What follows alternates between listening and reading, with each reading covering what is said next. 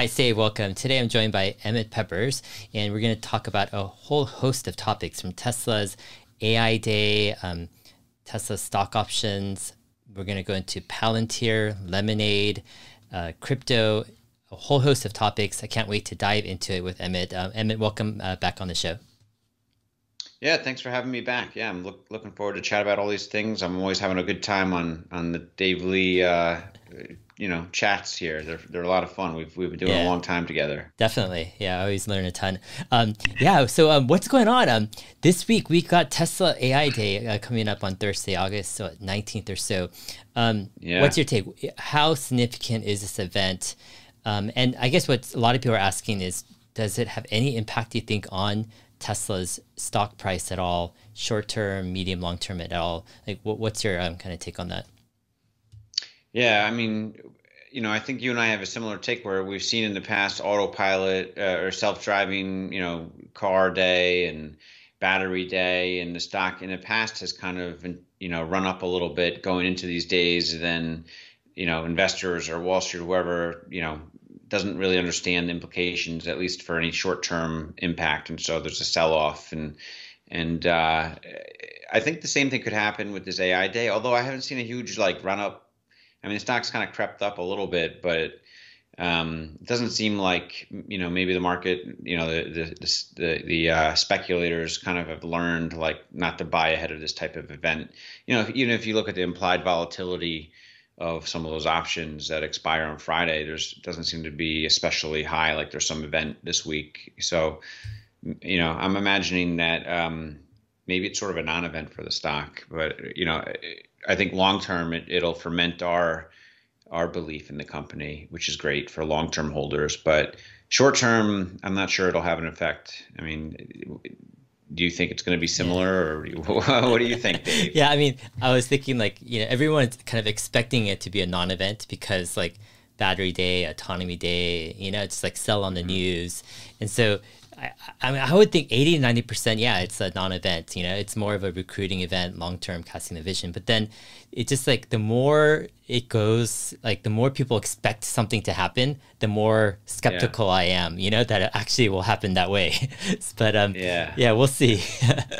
um, yeah. I mean, we'd love to be wrong and the mhm. stock to zip up right afterwards. It's possible, Yeah. but Um, yeah. I was watching on your Good Soil channel.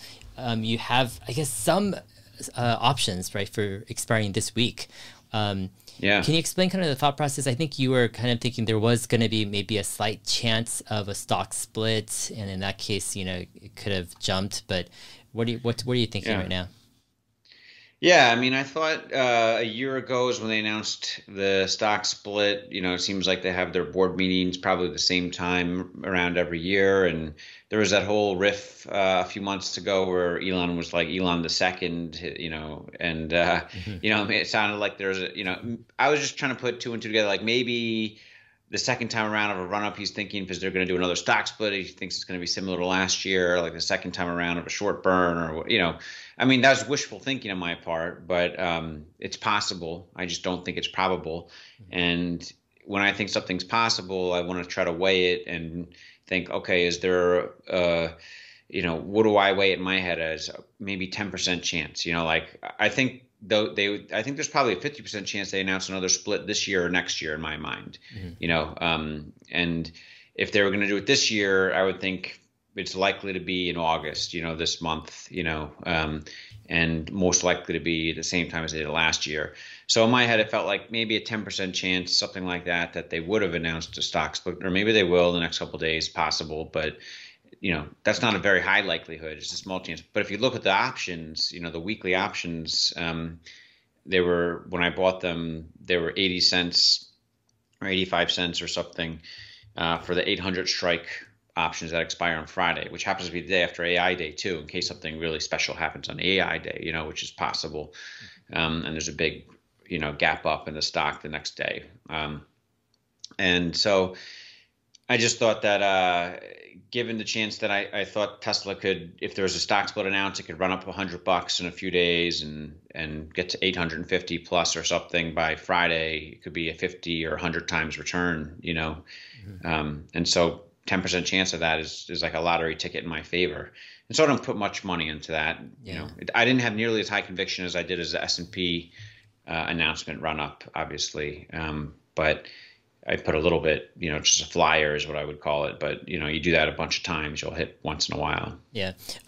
Yeah. I mean, it's a risky bet. I mean, you know, you're betting on something that probably won't happen, right? I mean, at that time. Yeah, probably not. It's kind of hard to bet on something that's probably not going to happen, right? Yeah. It's weird to bet like that. But like, I'm curious, how much did you put down or put into it? Yeah, I bought 1,000 contracts in my personal account, so it was like 85,000 or something. I mean, yeah, just my personal account. Yeah, okay, in your personal account. So I wanted to kind of like ask you, like, how do you like mentally deal with this conundrum where it's a small percent, right, of your holdings.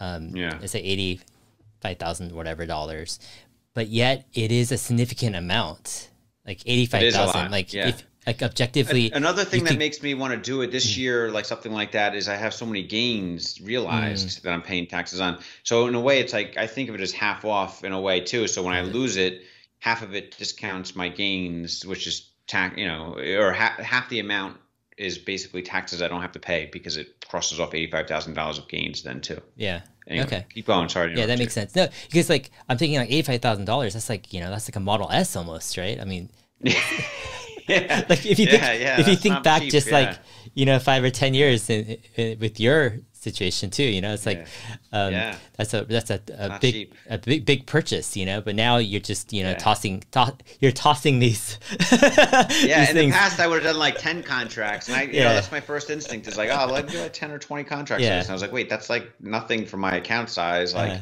at least do something where it's substantial. If it gets 100 times, it's like a meaningful amount that helps me pay my taxes or whatever. Crosses out my margin balance to some degree if it gets 100x return, you know. Yeah. But you know, and if I lose, at least it's discounted somewhat from my taxes. That's how I see it. Yeah, it makes sense because like I struggle with that myself because like, you know, I might have like a speculative bet on something and I put like a small amount, but then it's a small percent.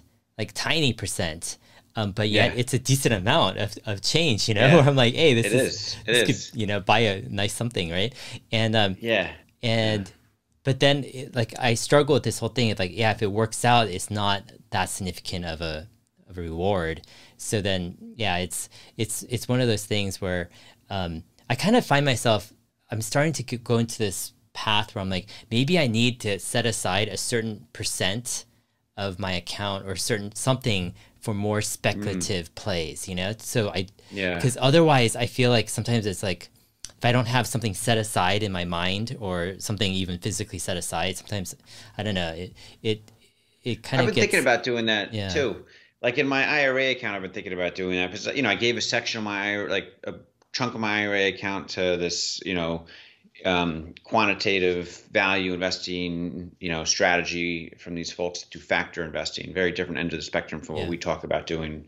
And then, so that's kind of like safe money. And then I have a substantial amount in like SpaceX and some other private investments I've done that are much smaller. But then I have a big chunk of my IRA account just holding Tesla shares, like a substantial amount, like 17,000 shares of Tesla, just like holding it like indefinitely. And I'm like, I don't want to sell it, you know, but maybe I should like consider selling a substantial amount of that to have like just like play money in the IRA, because then I'm not worried about taxes either. I'm doing things without thinking about tax consequences, and that's more pure, I feel like, than trying to like do things. Oh, I'll be beneficial for my taxes, so I should do this, you know, or whatever, you know. So that's kind of what I'm thinking. Maybe do you have a small IRA, right? That you've been growing. I mean, the IRA stuff in there. Yeah, the problem is I haven't. Like the area I'm most interested doing spec plays is more crypto, you know, like that's like the area. So I'm not sure like how I could really do it like in a Roth IRA. So, but I was just thinking about this idea of like, if I was like at a different place. So I had this question here. Alex Arthur on Twitter asked me to ask you, if Emmet inherited $1 million as an 18-year-old, but had all of the knowledge he has now, how would he invest it? So I was thinking kind of like if I was like back in a different stage or era, and let's say I didn't have as much resources, but I could take on more risk. Let's say I'm okay to lose whatever, 10, 20, 50,000, whatever, because I can make it up pretty fast. I think I would probably focus a lot on crypto, actually, just because the gains are just so quick and fast. It is quick.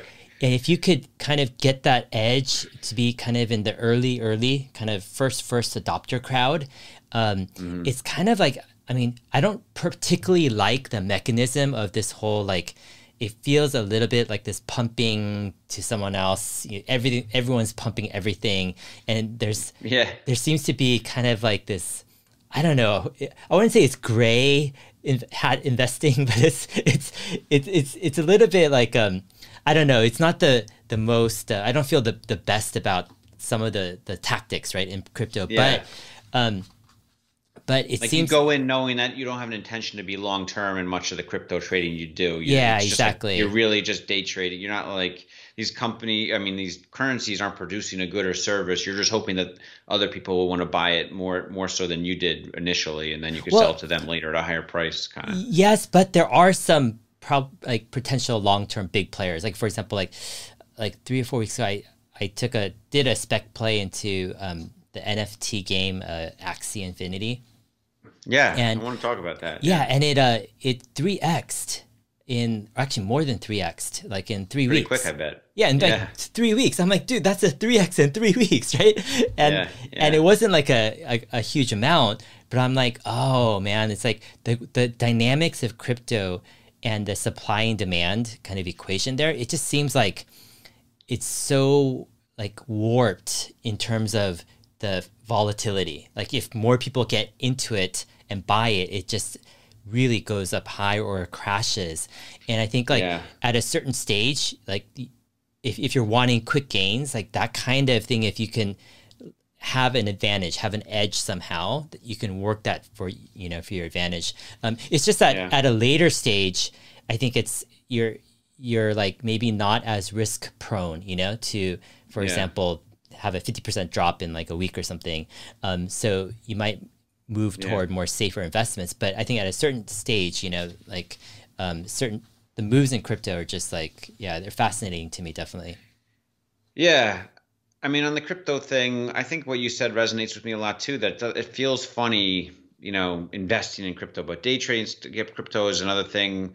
And, I do, I think Bitcoin has a value, like a store of gold, digital gold store of value, case. And, I've said for a while, like if there is a digital gold, I don't see how Bitcoin's not that, Ethereum might have some long-term value with the functionality it provides, like a big structure or backbone for all this functionality everyone's kind of entrusted it with.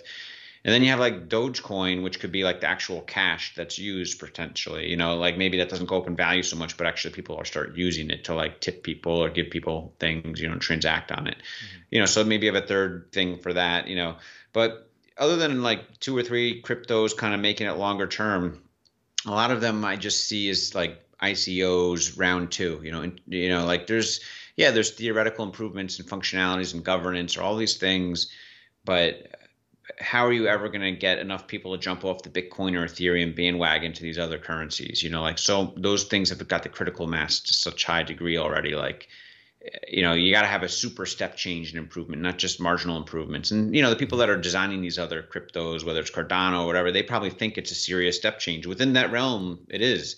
But to the outsider who's kind of just entering, they're not going to see it and be like, oh, I'm going to go all in on Cardano and nothing on Ethereum and nothing to Bitcoin. I just feel like unless, and I feel like the NFTs are as a whole other thing. That's like digital collectibles, and it's, like the Axie stuff is fascinating to me too. It's like the latest trend, and everyone's pushing their pumping their cryptocurrency out of the 100 cryptocurrencies and out of the thousands and thousands of NFTs out there.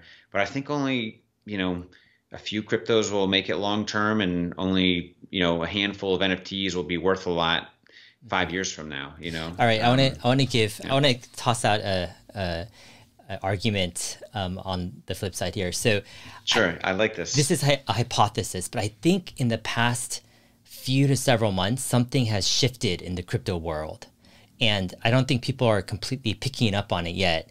But I think the shift is there's been this dynamic where the shift is moved away from Bitcoin and into Ethereum and a bunch of the ecosystem around Ethereum. And like some Bitcoin maxis are gonna like not be happy with this, but it's not saying that Bitcoin isn't gonna do well. I think it definitely has a role. But do you know Fred Wilson from AVC? .com. He's like he runs a Union Square Ventures, so he's like this legendary VC guy. I've been following him for like over a decade. He writes a blog. Union Square Ventures. Yeah, he writes a blog post every day on his site. But he's been a super early crypto investor.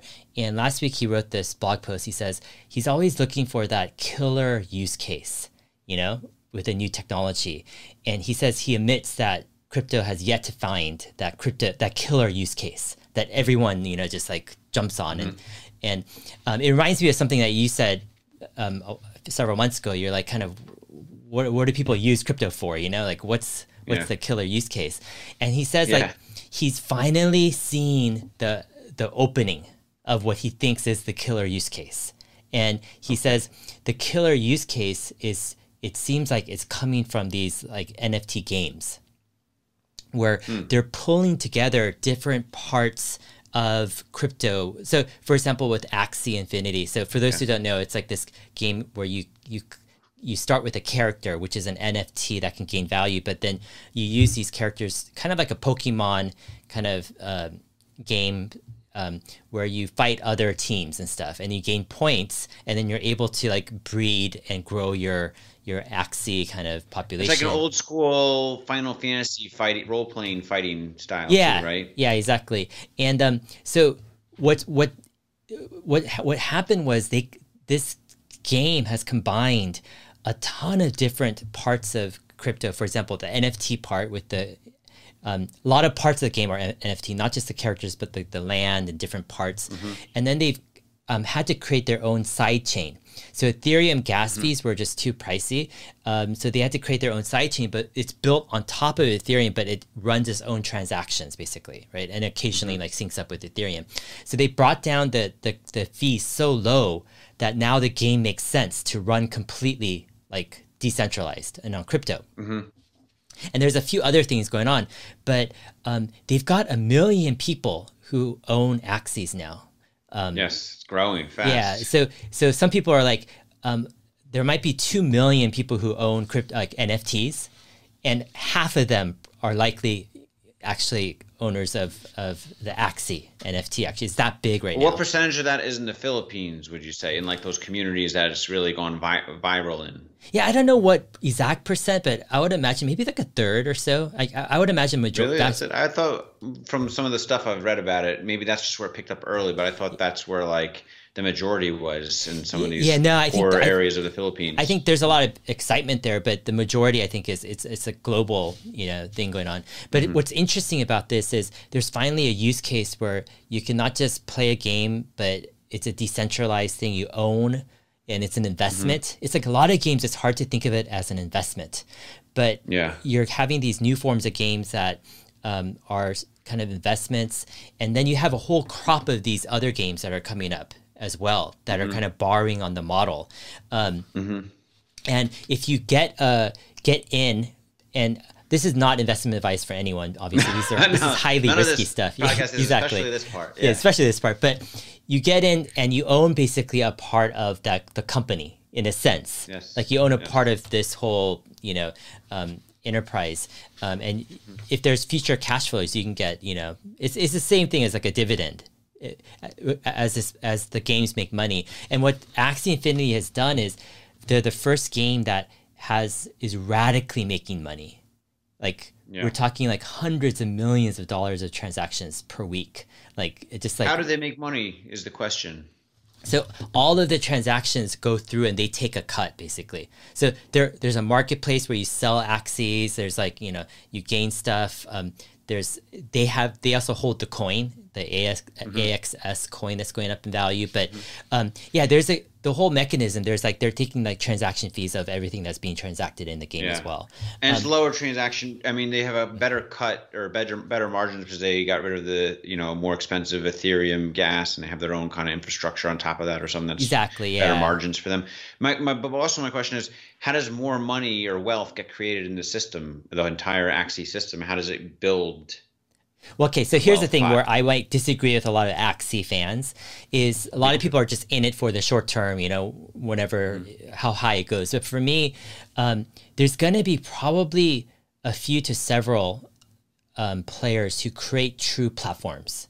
Like literally, like imagine if Axie, I'm not sure if they're really the ones who do it, but imagine if they create the next type of Roblox for on that the everyone blockchain in the world really wants to play. Exactly. Or the next stays with Unity platform or the App Store, right? Where you can create on top of their technologies, let's say thousands or tens of thousands of games and experiences, and not just games, but let's say real life or metaverse type of experiences, and they're taking a cut of all of that, right? And you think like, okay, so you have to weigh this because it's been proven in the physical world that there's massive opportunities. Like gaming is huge. Like think of what sells on the App Store, right? Yeah. So the whole question is, can this be transferred over into more of a crypto decentralized manner? Are there advantages and are there disadvantages, right? And the clear disadvantages to this point is it's been inefficient. There's too much gas fees. It's just, there's a lot of things, but these things are getting solved. And once they get solved, the big advantage with the decentralized type of gaming is there's eventually, I mean, these companies still hold it, but it's like you're giving everyone an ownership of that company. Imagine if every Fortnite player owned stock in Fortnite and they can get more stock the more they played Fortnite. Like how much would they play Fortnite even more, It's like, it's basically like gaming on steroids, right?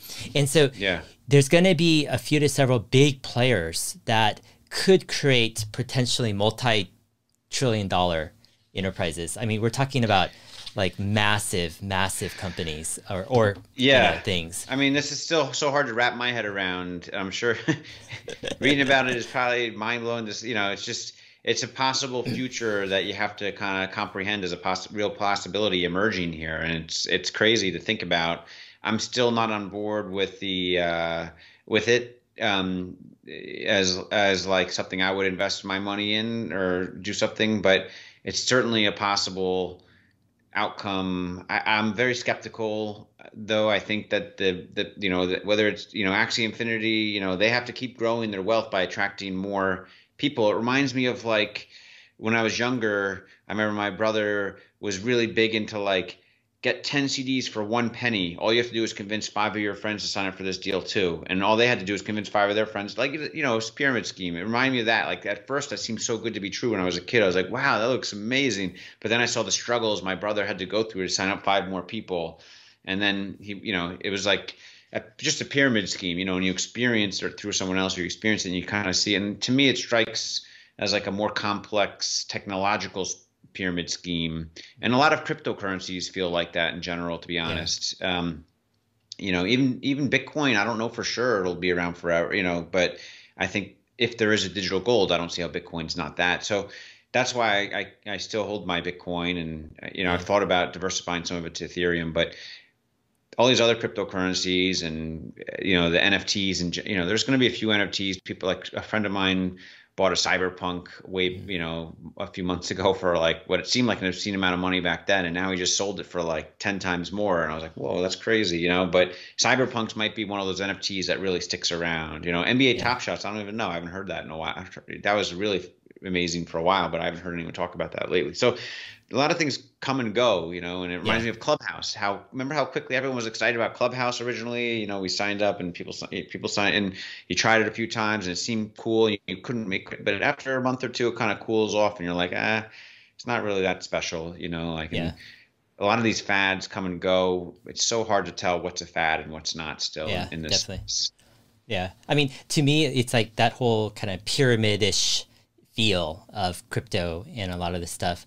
I mean, to me, that is to me, that's like it's a double-edged sword. Like it's on one side, it's like, you know, it feels there's an unethicalness to it, especially when it doesn't work out, and most of it isn't going to work out. You know, that's the reality. But then on the flip side, there's some opportunity there, because that creates this noise and this negativity around type of the whole field, where it actually discourages some people from touching it. It's true. You know? Yeah, and some people are slowly getting on board with buying a little bit here and there, and that's what keeps, I think, Bitcoin and Ethereum going up. Is a lot of the naysayers or skeptical people are slowly coming around to putting small amounts of their balance sheet or their net worth into it. Yeah, definitely fascinating stuff. There's. I wonder how it's accelerating so fast. Like it seems like there's more and more of these technology-related fads coming out faster and faster. You know, like used to be like something came out every few years. Now it's like every few months there's some new really cool thing coming out. Everyone gets excited about it, and I have to be like, whoa, that's not the new thing. I don't know what it is, but maybe that's not. You know, it's hard to say what it is or what isn't. I'm gonna be interviewing this one of the co-founders of Axie Infinity in the next couple of weeks. Oh, that's exciting. Yeah, I mean, they have a real gem on their hands of what they've built. I'm not saying like they're gonna. I mean, they could sustain themselves where they're at. Just like the days of tripling your NFT value in a month, that might still be another few months of that even. I don't know, but at some point that's not going to keep happening. It can't happen exactly. forever. You know? And then there's another game I'm trying to get in contact with the founders. It's called Ember's Sword. It's another type of multiplayer crazy game based on NFTs. But I think like part of me thinks like if there are younger folks more diligent than us, like, because right now I think my disadvantage and maybe your disadvantage is there's just so few hours in the day to research every single thing out there, you know, like all the opportunities, right? And if some people are more focused on a certain area, they could actually, you know, definitely catch things, you know, before others. I think that's probably, you know, definitely one of the advantages. Yeah, absolutely. Find the next Axie Infinity in its baby stage. Exactly. Make a fortune on that. Yeah, because I think Axie did 100x in less than a year. Can you imagine that? There'll be something else like there's probably 100 or 1,000, you know, startups being funded by venture capital right now that are claiming to be the next Axie, and we'll see if any of them pan out. Yeah, definitely. I want to ask you a few things about some other stocks here. So Palantir. So Ron Wall says, thoughts on Palantir? Is it in y'all's portfolio, or are you thinking of adding it? Have you thought about Palantir? Have you looked into it? What are your thoughts? Yeah, I mean, I've looked at the stock a lot. I mean, I don't know it well enough. I've listened to a few, you know, interviews or podcasts about it, describing it. I think there's and the fact that like ARK Invest and some other folks that I like are big on Palantir is a signal to me to like pay attention, you know. And so I'm trying to pay more attention to it and get more convicted on it. It's just like you said, so many hours in a day. I spend so much time on Tesla because it's most of my net worth and a substantial part of my fund. And then the rest of the hours go to a few other things, whether it's Roblox, Limit, and a few other things. And then I've, you know, Matt helps me with some of the stuff. And then we have a junior guy we're trying to task with stuff. So Palantir, it seems like they're really a big data player, and they have some impressive algorithms or AI. I don't even know what AI means these days. It means so many different things. But they have some impressive like AI, you know, but impressive algorithms that they do where they almost tripped. Where they can like make a lot of sense of big data really quickly for like big like government or organizations, and now they're going downstream to like entrepreneurs, and they have these contracts they sign up that are like long term, and Peter Thiel is impressive to me, and so I don't know. Have you studied Palantir much? What are your thoughts about it? I think long term it's 40 billion market cap right now. I know, it is. Right? Yeah, I mean that's the big issue, you know, always is valuation. But so I've done a few rounds on this, you know, on Palantir, and you know I've gone through all their you know quarterly reports, their S1, and a bunch of interviews with, you know, their founder and their team. And the first time I went through it, I was like, you know, I'm not sure about a company working so close with the government. And I'm like, data, you know, I'm like, I'm kind of like very cautious of government overreach. But I kept on like, doing a couple more rounds over the past several months. And it seems like, they have an interesting take where they're like, rather than not working with government, let's say if all of Silicon Valley companies don't work with government, they're thinking the risk of government overreach is higher worse because they're like siloed, right? The government's doing their own thing. But if the best tech companies can help the government, but also kind of give some boundaries where it's like, the government's not going to do abusive stuff with the technology because it's, within certain systems, then that could actually help with individual liberties. That's their take. It's still up in the air. But the two things... that argument. Yeah. Go on. The two things that have changed my mind over the past several months to move me to kind of a more stronger bullish side is one was seeing a demo of their software in action. So I was watching a bunch of their presentations and I'm like, okay, everything's just talk until like, I see something. And I actually saw a demo and I'm like, oh, I get it. After I saw the demo, it was like a 15-20 minute demo from the company. I'm like, oh, I totally get what they're doing now, and it's something that companies really, really need. And they're basically bringing like value out of data. All this data is all hidden and it's not brought out. And they're doing two things. One is they're allowing companies to bring the data out, like into something usable. And that's really hard for a lot of companies to do. And then once they have the data out, they're giving these companies like instant ways to make quick, actionable type of insights from the data, which is actually really... And they give a lot of specific examples in their presentation, I would imagine. Yeah. So, I mean, the typical route is you take months and months to gather all of your data into certain databases and forms to analyze. And then you take months and months, right? And typical consulting companies will do this. They'll take months and months to try to analyze your data, and you're a consulting company, right? But what Palantir is trying to do is rather than being a consulting company, they're like, can we make something that's scalable, that can actually take the data that companies have in different forms, but quickly bring it out and quickly analyze it like automatically to where it gets the insight that company specifically wants for their business, right? And it's really, really hard problem to solve.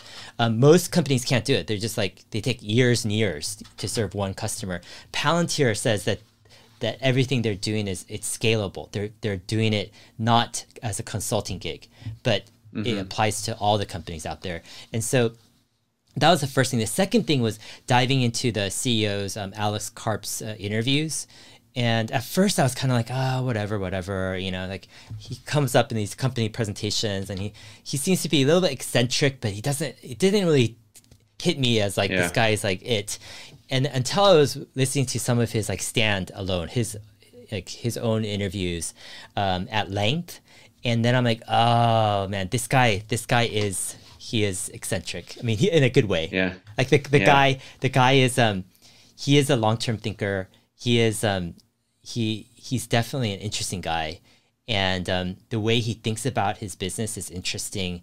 And so he impressed you a lot. Yeah. He just over time. Yeah, not initially, but took time. Especially doing these deep dive interviews that recently have come up, you could kind of search for them. But and they also recently guided like 50% revenue growth for the next like 5 years or something, every year, which is crazy. And I think they could do it. And so they're one of these companies that's kind of like this oddity, where. They're definitely like I've had a position for a bit, small, but then I'm like growing in this interest with Palantir, where I'm like, if you have a long enough time horizon, like 5 or 10 years, it's like, it doesn't really matter. 10x or something. It doesn't really matter the exact price you get in per se. It's just if you have that long enough time horizon. My only qualm with it is kind of like they're still kind of burning cash. And they're still in growth mode, but like they still have like a negative EBITDA, and I don't know when they're really gonna flip that. And I'm kind of like honing into this strategy where I'm like, it seems like some of the juiciest type of opportunities are when a company has like long history of negative EBITDA. They're a fast growing company and they're kind of like discounted as like whatever. And then they switch to kind of this positive cash flow or this positive EBITDA number. Catch everyone off guard, or the analysts, and then everyone has to kind of re-rate it to something different. Exactly. And then it's not just a simple positive, but it's actually an exponentially growing positive EBITDA and cash flow.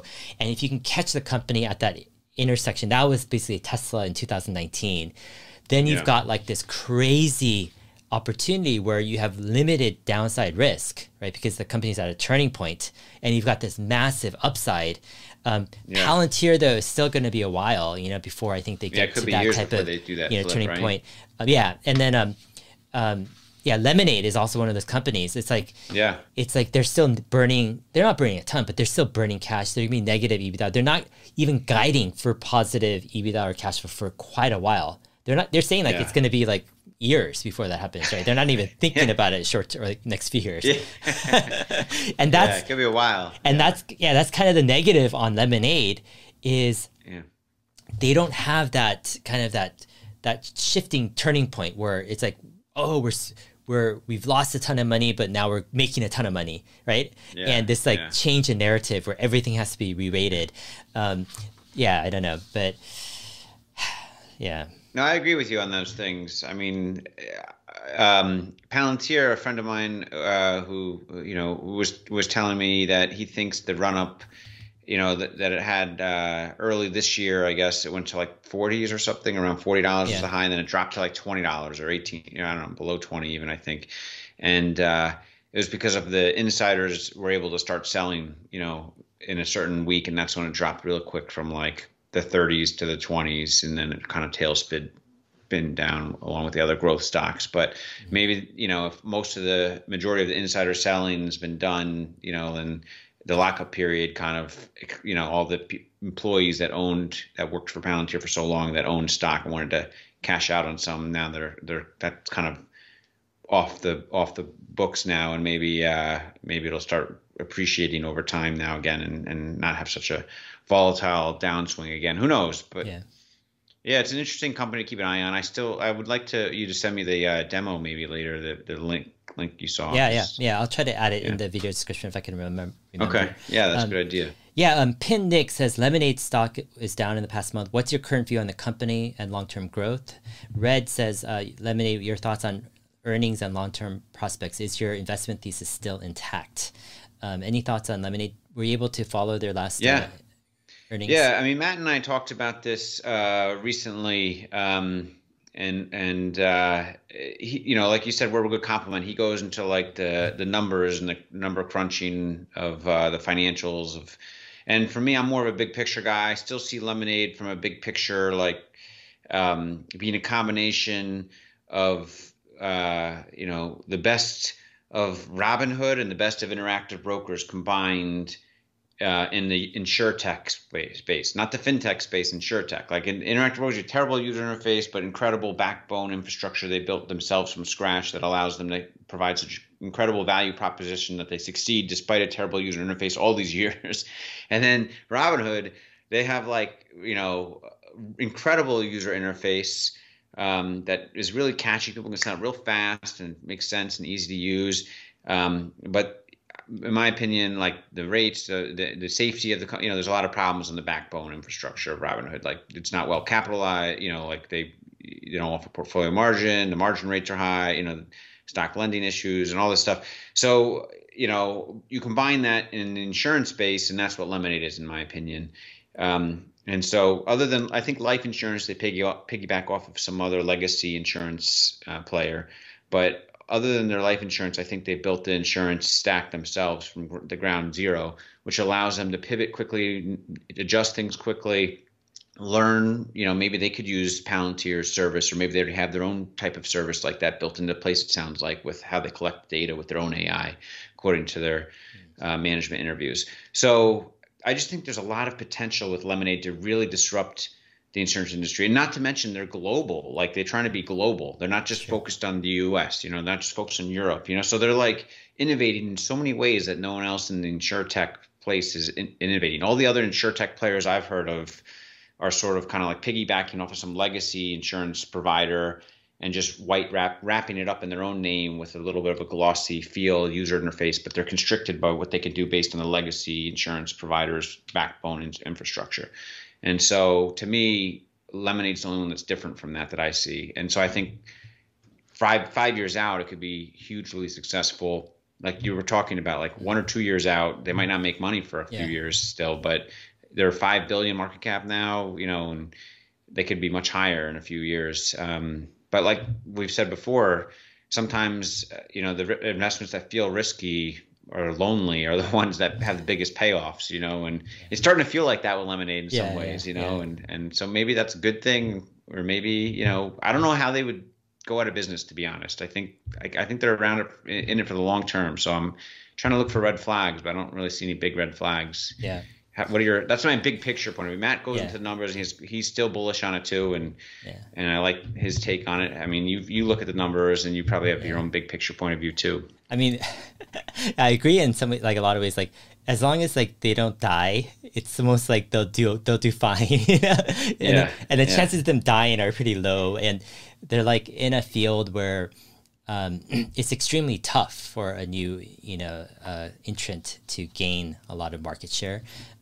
Margins are low. It's just a lot of brand and trust stuff, and so I think it's interesting because like after this past earnings, and not just this earnings but previous, it's like every earnings, like people misunderstand or completely distort like their earnings because like they don't understand like Lemonade. And if you look at their financial statements, it actually looks really, it can look pretty terrible. I mean, there's this issue where like revenue dropped from last year, but it's because in the middle of last year they changed their reinsurance agreements, so they changed how they report revenue. So you can't compare the like a year ago revenue, but people do, and it's like dropped. And there's all these other small things about like how their financial statement works, where people just like think they're just burning money and always are going to be burning money forever, right? And they don't like catch that there's actually like stuff happening where like the premiums are growing, the customers are growing, like they're gaining a lot of stuff in the background. And it reminds me of like what I was talking about the negative EBITDA, like kind of the whole like companies bleeding cash. It's like I'm starting to divide it up. It's like you have this one phase of investing, if you choose to, where it's like you're investing in a high growth but like money bleeding company, right? Like and this is like very risky. Very risky. It's like a step above venture capital or something, but it's in the public market. Exactly. And it's going to be ridiculed and misunderstood, and there's going to be some issues. And then you have the second phase or second stage where it's like you have the turning point where a high growth company is switching from negative to positive cash flow or EBITDA. And then you have this third type of stage where you have kind of like maybe a multi-year run of increasing, of growing EBITDA and growing kind of valuation, kind of like Amazon in the past, maybe like 5 or 10 years. But yeah, it's like anytime I think you invest in this first group of the negative cash flow companies, high growth, it's like it's going to be lonely. It's going to be misunderstood. There's higher risk, I think what's scary about it is there's going to be times of hype where it's going to be like, wow, it's hyped up, I should get in, but then it's going to get lonely real quick when the stock comes back down. You're going to be like, oh, and no one's going to be investing in it, and you're going to be like, oh, I picked the wrong thing or something. Exactly. But anyway, go on. But yeah, it's like versus the other two places are much more like exciting and kind of they're much like more invested in Tesla right now, for example. Exactly. It's like it's a different place to be when or Moderna right now, investing in Moderna right now. It's freaking ripping. Exactly. So I think in some ways I feel like Lemonade is one of the things where I just don't touch my investment. I just leave it, and I go, hey, it's going to be rocky, it's going to be volatile, people are going to hate on it, and that's fine. It's still early, the stage, and who knows, they could fail to execute too. But that's all I'm worried about or looking at right now is how are they growing? What are their key premium numbers? Is it still trending up? Are they pushing the envelope? And I think they are. So I'm pretty happy with overall the investment.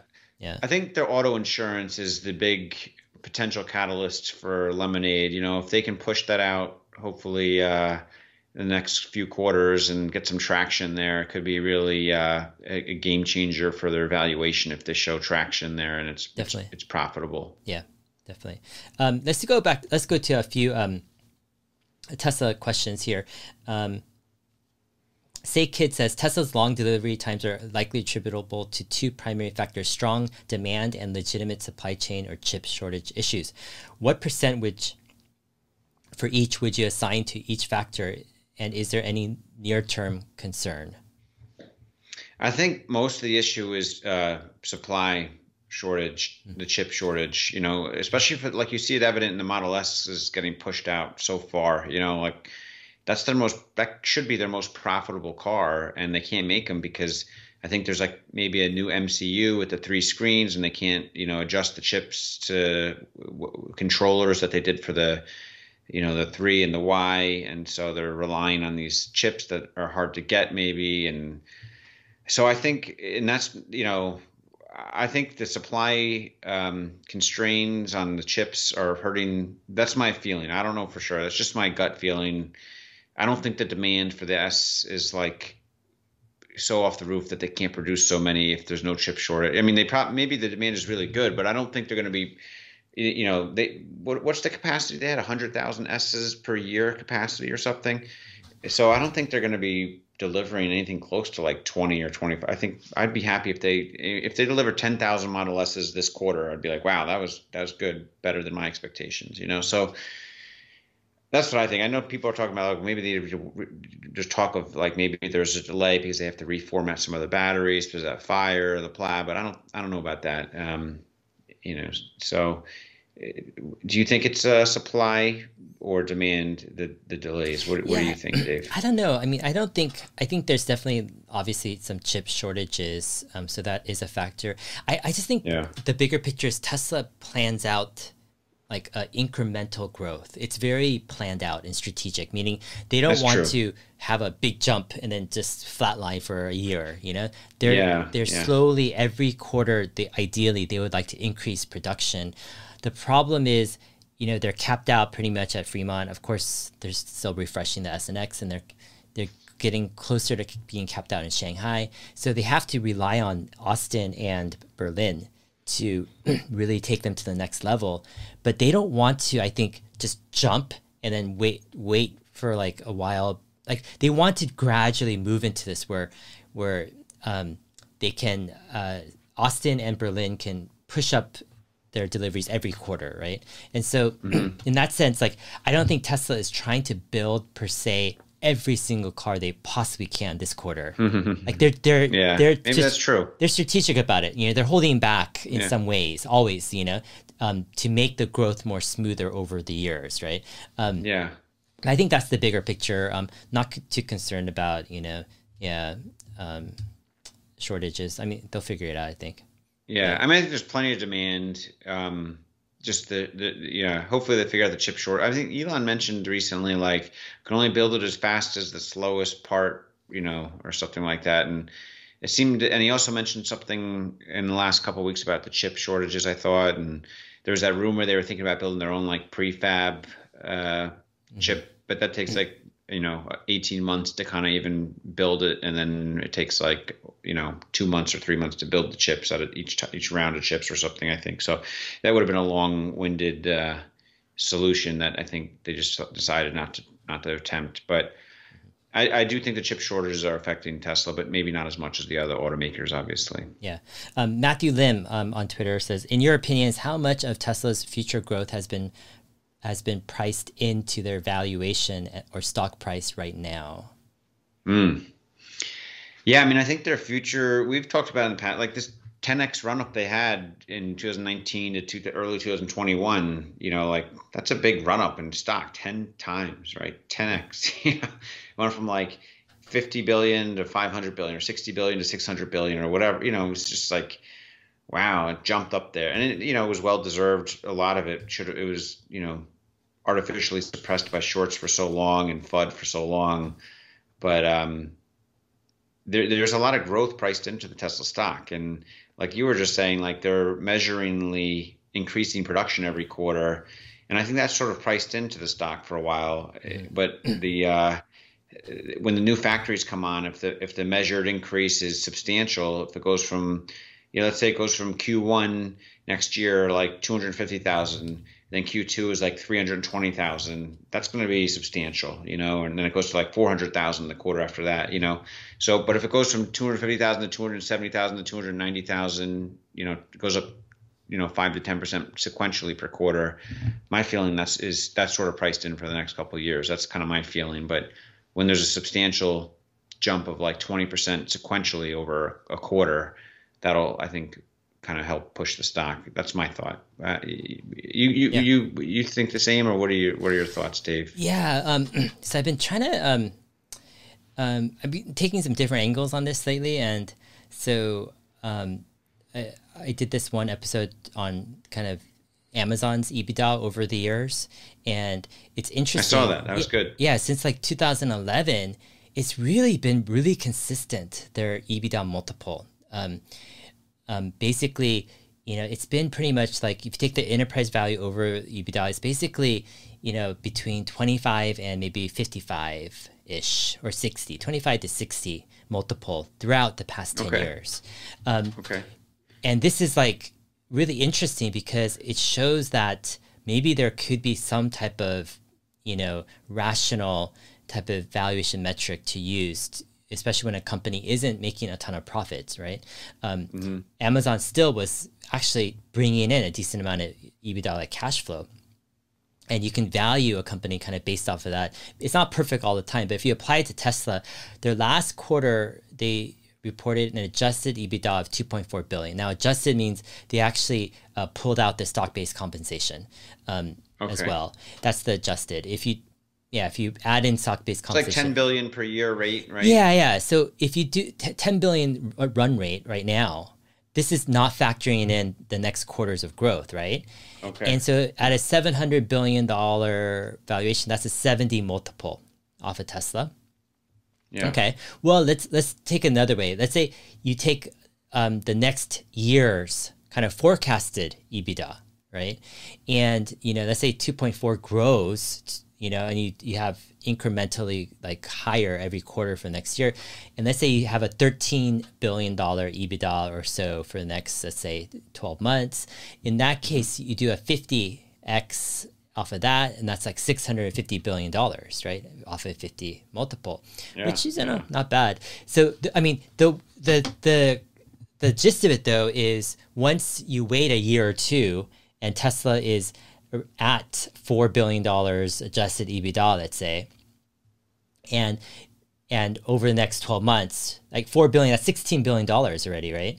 In a run rate. But let's say it's like $20 or $25 billion over next year, right? Times that by 50, you're at $1 trillion to $1.25 trillion, right? Just using like a 50 EBITDA multiple for the upcoming 12 months. And so, there is a case to be made where, who knows, if Tesla can execute like they're executing, continue to grow their margins, software margins, all this stuff, then, they could command a decent, EBITDA multiple.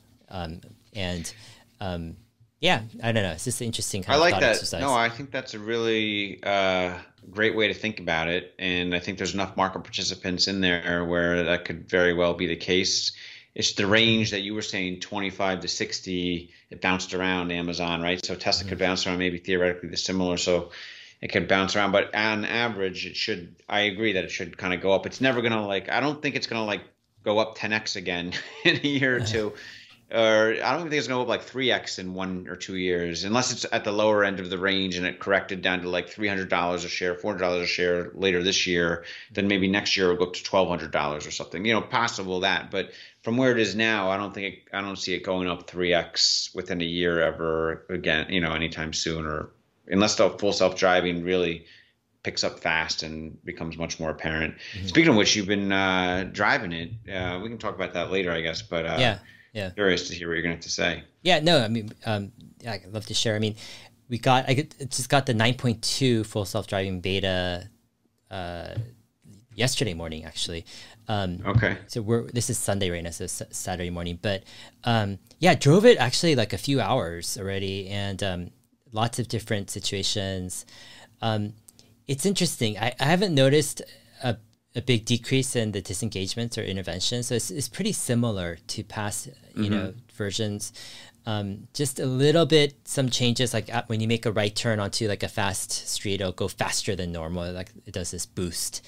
But sometimes it's not appropriate because like, yeah, it's just weird. It's so nuanced. Like full self, like driving, it's like I have such a deeper appreciation of how difficult it is because like, even a 5 mile per hour difference of how fast you accelerate or not in the right situation, or it makes a big difference on how things feel.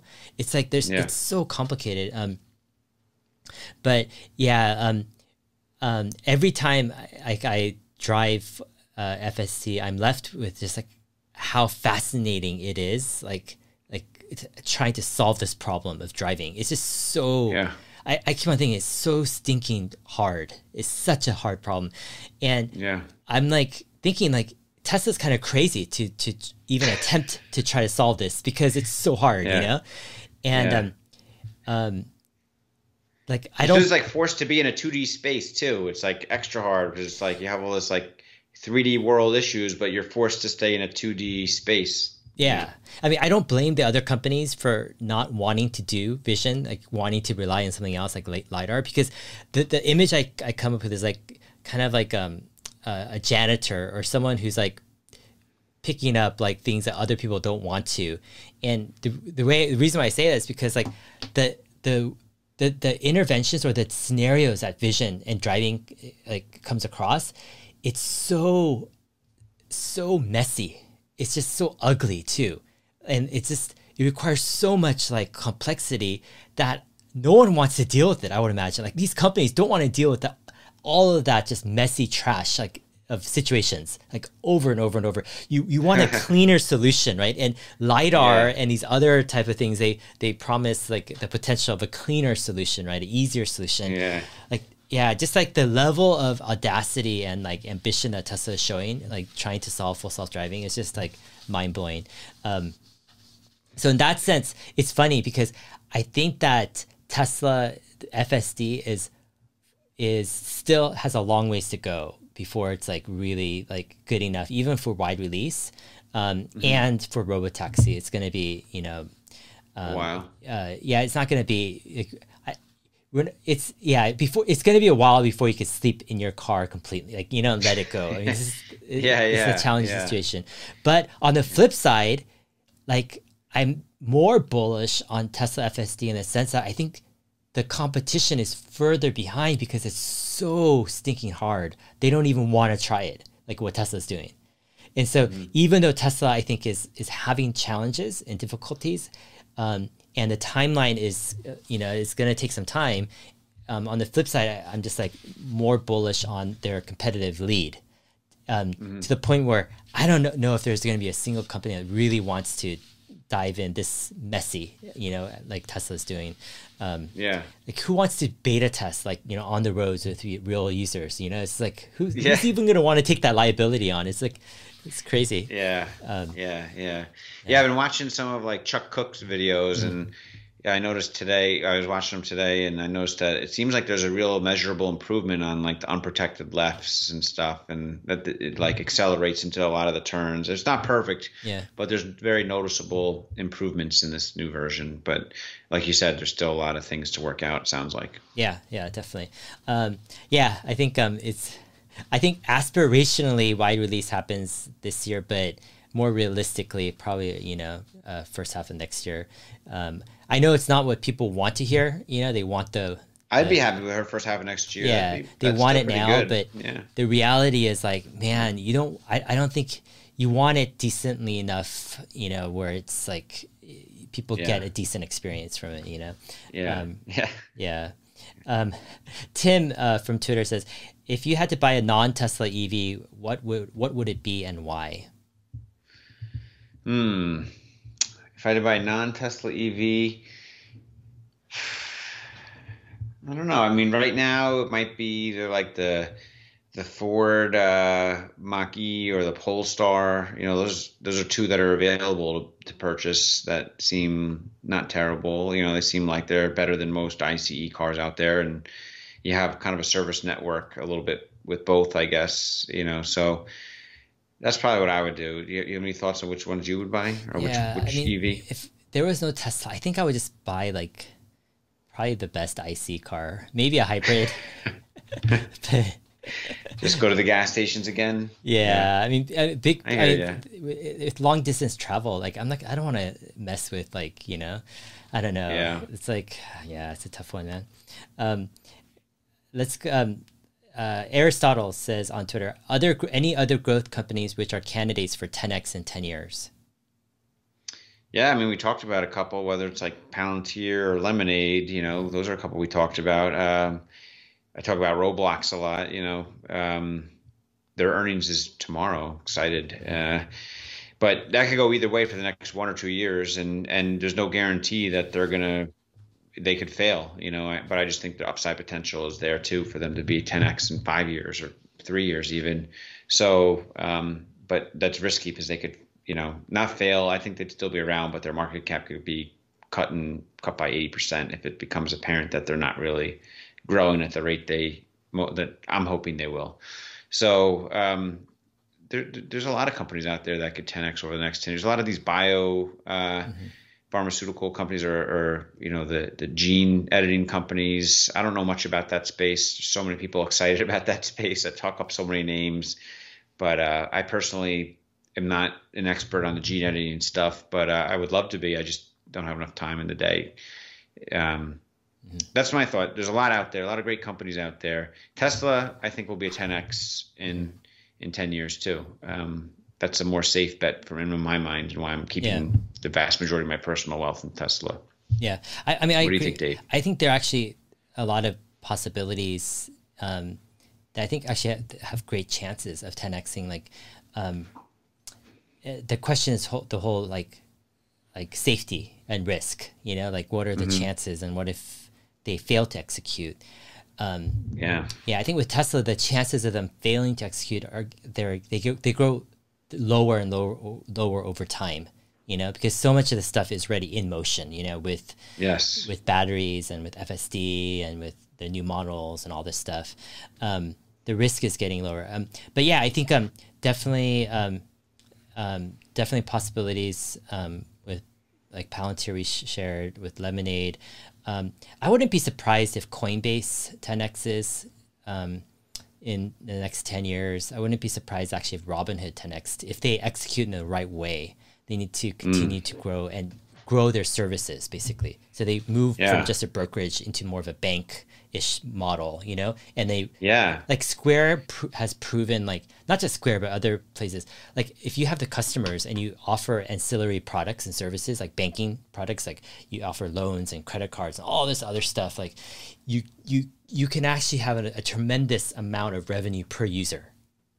Robinhood, I was so surprised that the market's giving it such a high valuation. It's like 30 something billion. Like if I was them, I would try to raise 5 billion capital right now, like as soon as possible, to really tighten up their balance sheet and start developing, because right now they have negative capital. I think they're in debt, total. I shared a metric of Robinhood versus Interactive Brokers in so many ways, and it just seemed like, wow, I can't believe Robinhood's going to be given such a hefty valuation. And the market, it went up, 50% or more since the IPO. And, if they raise money at these prices, if they raise a few billion on their balance sheet to be positive and like really do stuff smart from there, they could really be a 10xer, I think, for sure.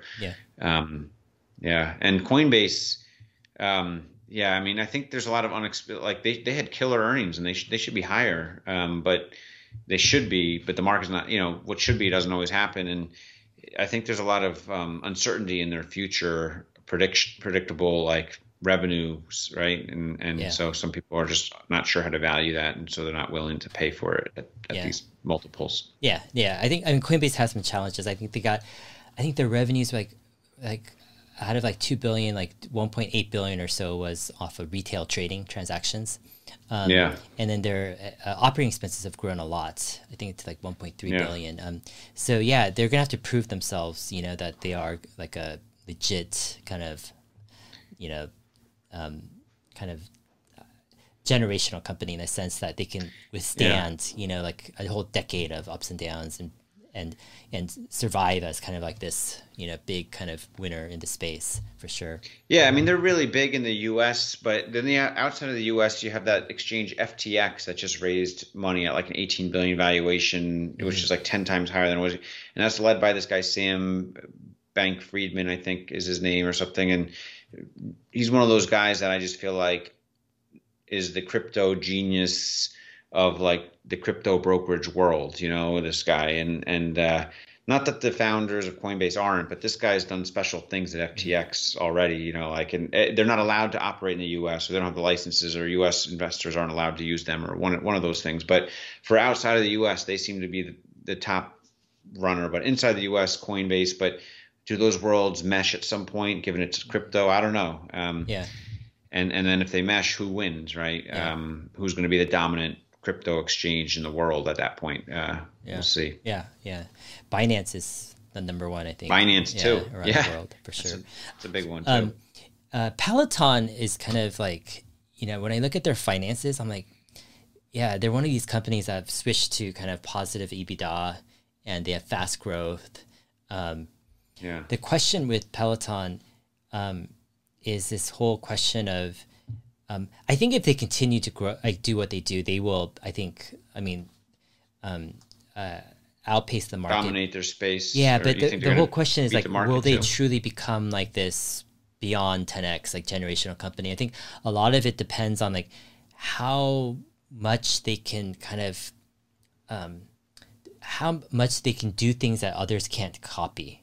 And what I mean by like, I was at Costco and there's this exercise bike for like $380 with 1 year subscription to the classes, like trying to copy Peloton, right? With everything. And it's like, okay, sure, Peloton has a better brand and better bike, better classes, but like how much better is it? Like what can Peloton do that others can't copy, you know?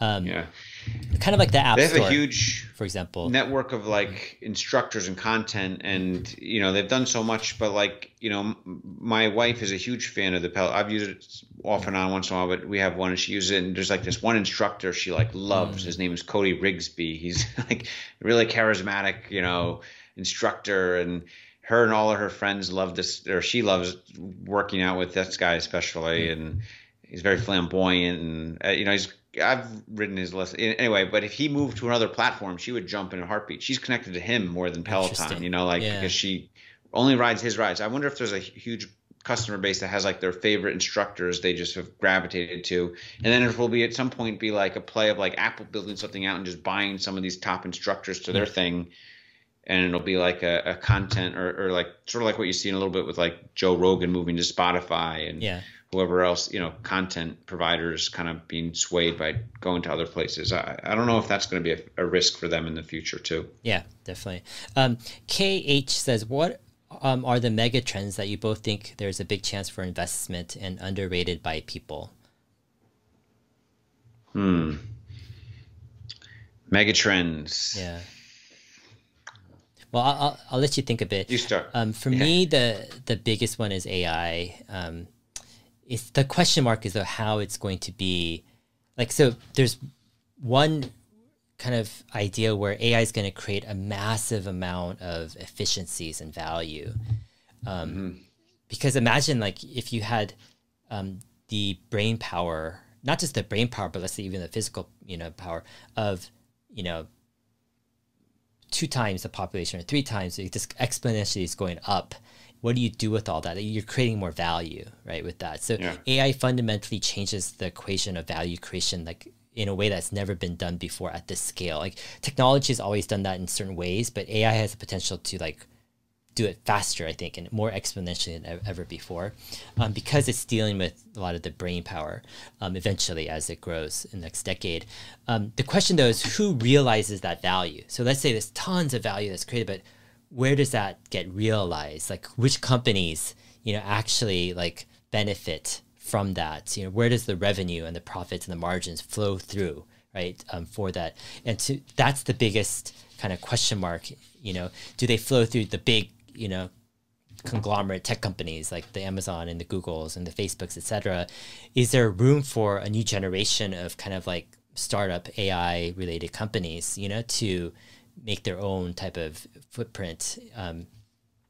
Yeah, I mean, that's kind of like the opportunity I think that people aren't looking at, because for a lot of people, it's like, I don't know, it just seems there's like a tension. It seems so far off. Maybe like it's hard to completely understand what's going to happen.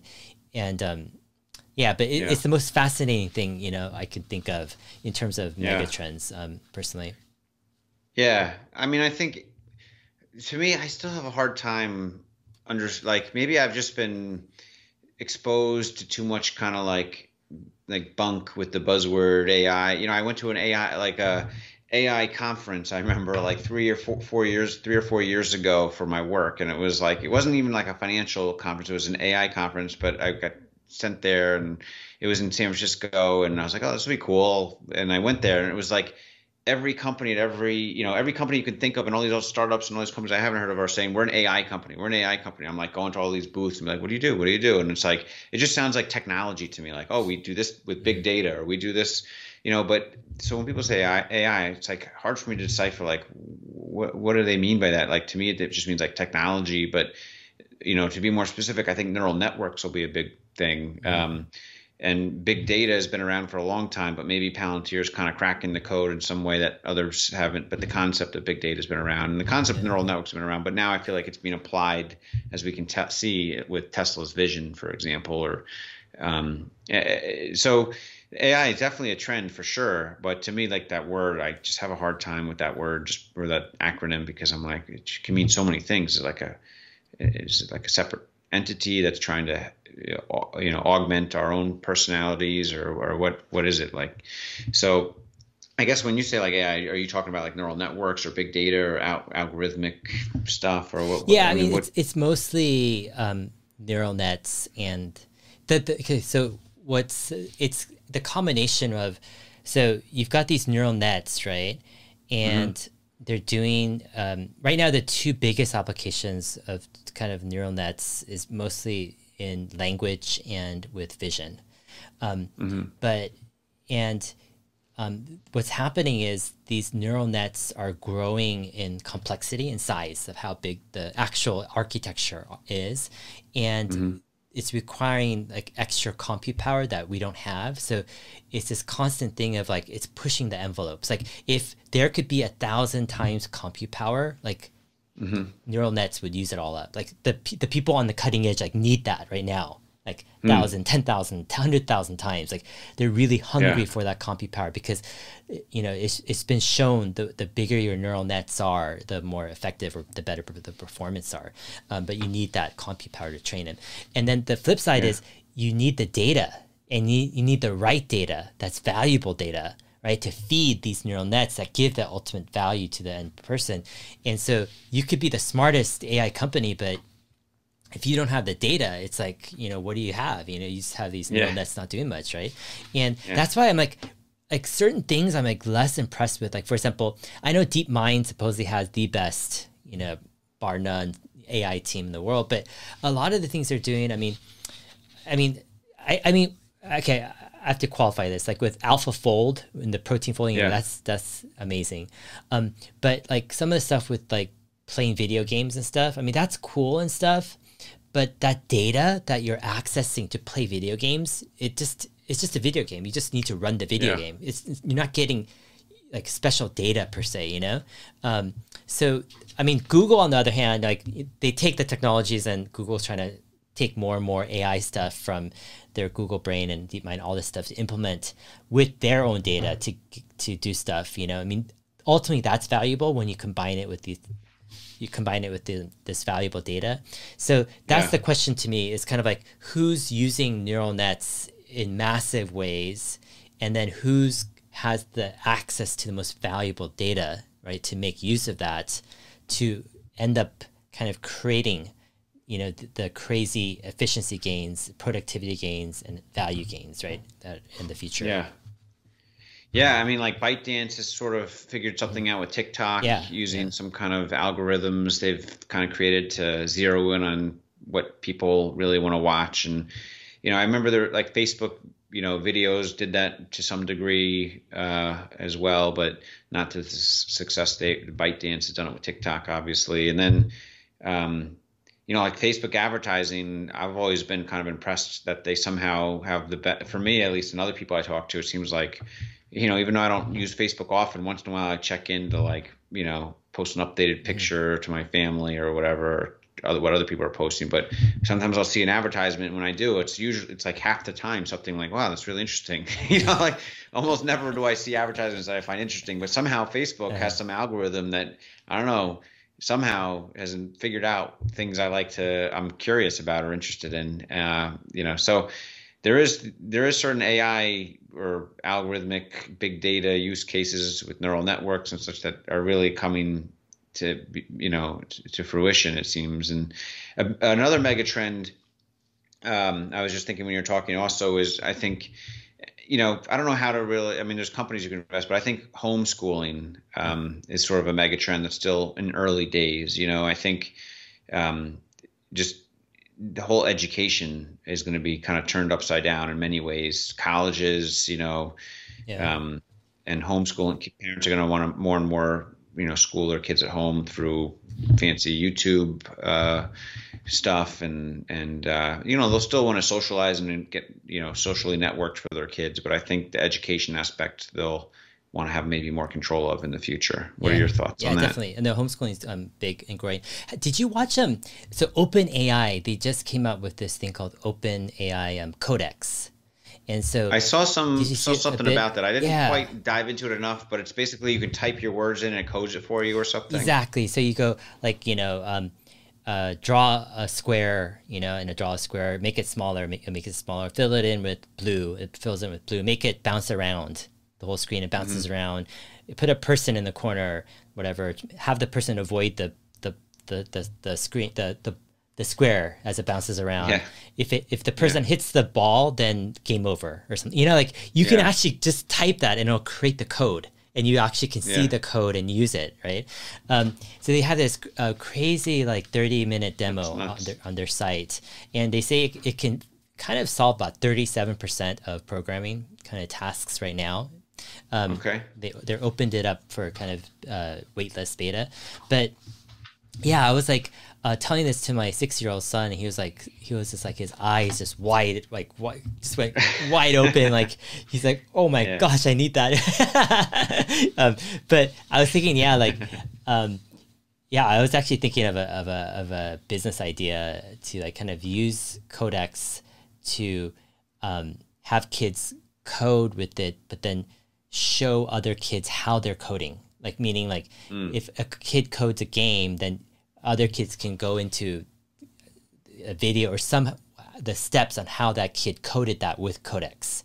So they can, because a lot of it is how you say the words and what you do. You don't know what Codex can do until someone shows you what it could do, right? But something like that, you mash it up where you have thousands and thousands of these projects that kids post that they created with Codex, and other kids can go in and learn how they did it and remix it or whatever, replicate it, or I mean, customize it. It could be beyond kids, but definitely something that if there's anyone listening who wants to help me with that, reach out to me. Definitely, I think that's cool. And it's a mix with homeschooling too, because a lot of the kids with homeschooling have more time on their hands.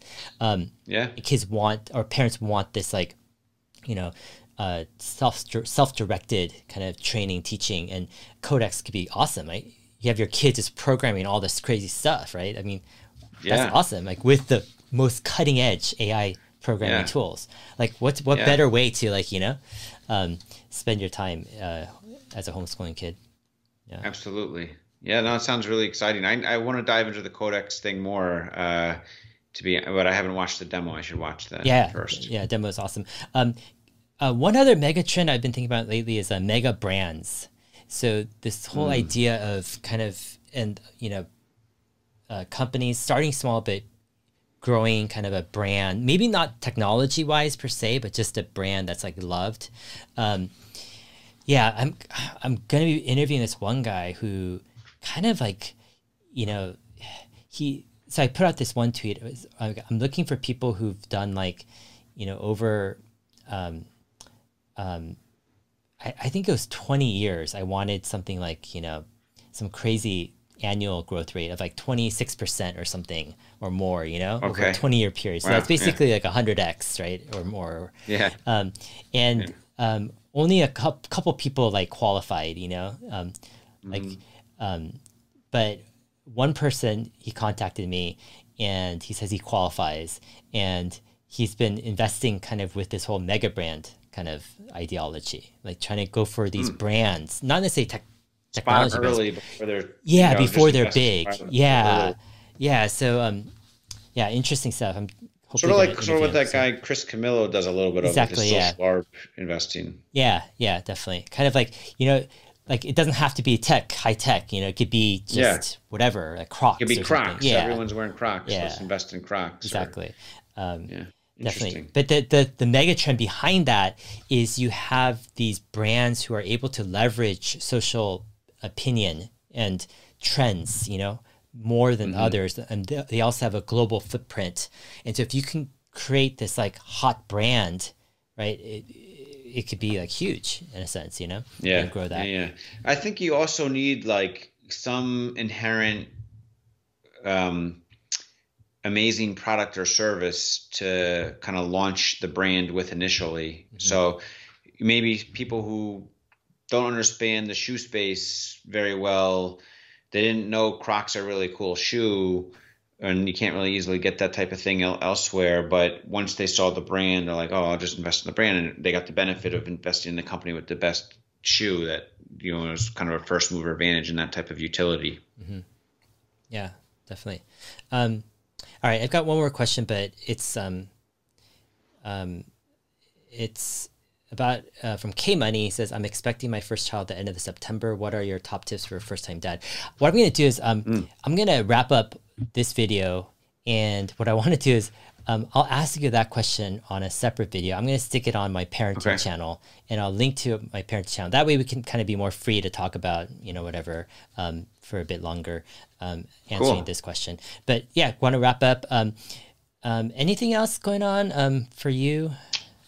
Yeah. No, I mean, just, you know, hoping the rest of 2021, you know, isn't as volatile for these kind of growth and tech stocks, Tesla included, obviously, as it was in, you know, parts of the first half of 2021. So I think there's a nice setup, hopefully, for the rest of the year and next several months to for the kind of these melt up again of the kind of growth tech stocks, you know, because they've had some impressive earnings reports, and you know, everyone's kind of reformatting their thesis on them. So that's my hope. But anything can happen. Interest rates are still low, and they'll stay low indefinitely, in my opinion. Inflation's kind of in check. You know, what do you think? Anything else you want to say? Yeah, no, I think that's all interesting. This week I'm excited about AI Day, Thursday. Yes. I think that's a big one. Yeah. And there's always surprises, you know, especially with stuff like this. So yeah, I can't wait for that. But yeah, also I'll go ahead and link to your Twitter account and your Good Soil YouTube channel. Is it Tuesday morning? You're doing a live stream with Matt, is it? Yeah, every Tuesday morning we do a live stream at 9:30 Pacific time. So it's about an hour. We talk macro markets for the first 10 or 15 minutes, and then Tesla stuff and question and answers. And we may try to do like a series of interviews in the fall, you know, once a week or something. But we'll see. Awesome. Yeah. That'll be a little different. Yeah. So fun time. I've been watching actually your shows as well. So yeah. Thanks. Cool. Yeah, awesome. All right. You just watch them at 2x speed, probably. We're a little slow talk. I'm a slow talker. Yeah, I watch everything. Yeah, even my own videos sometimes. Okay. All right. I try to listen to your videos at 2x, but you talk extra fast, even normal. I can't quite. Sometimes I can't. I have to listen at 1.5 for you. Awesome. Okay. Take care, Emmet. And thanks for joining, everyone. We'll see you guys later. Sounds good. Okay. Okay. Bye.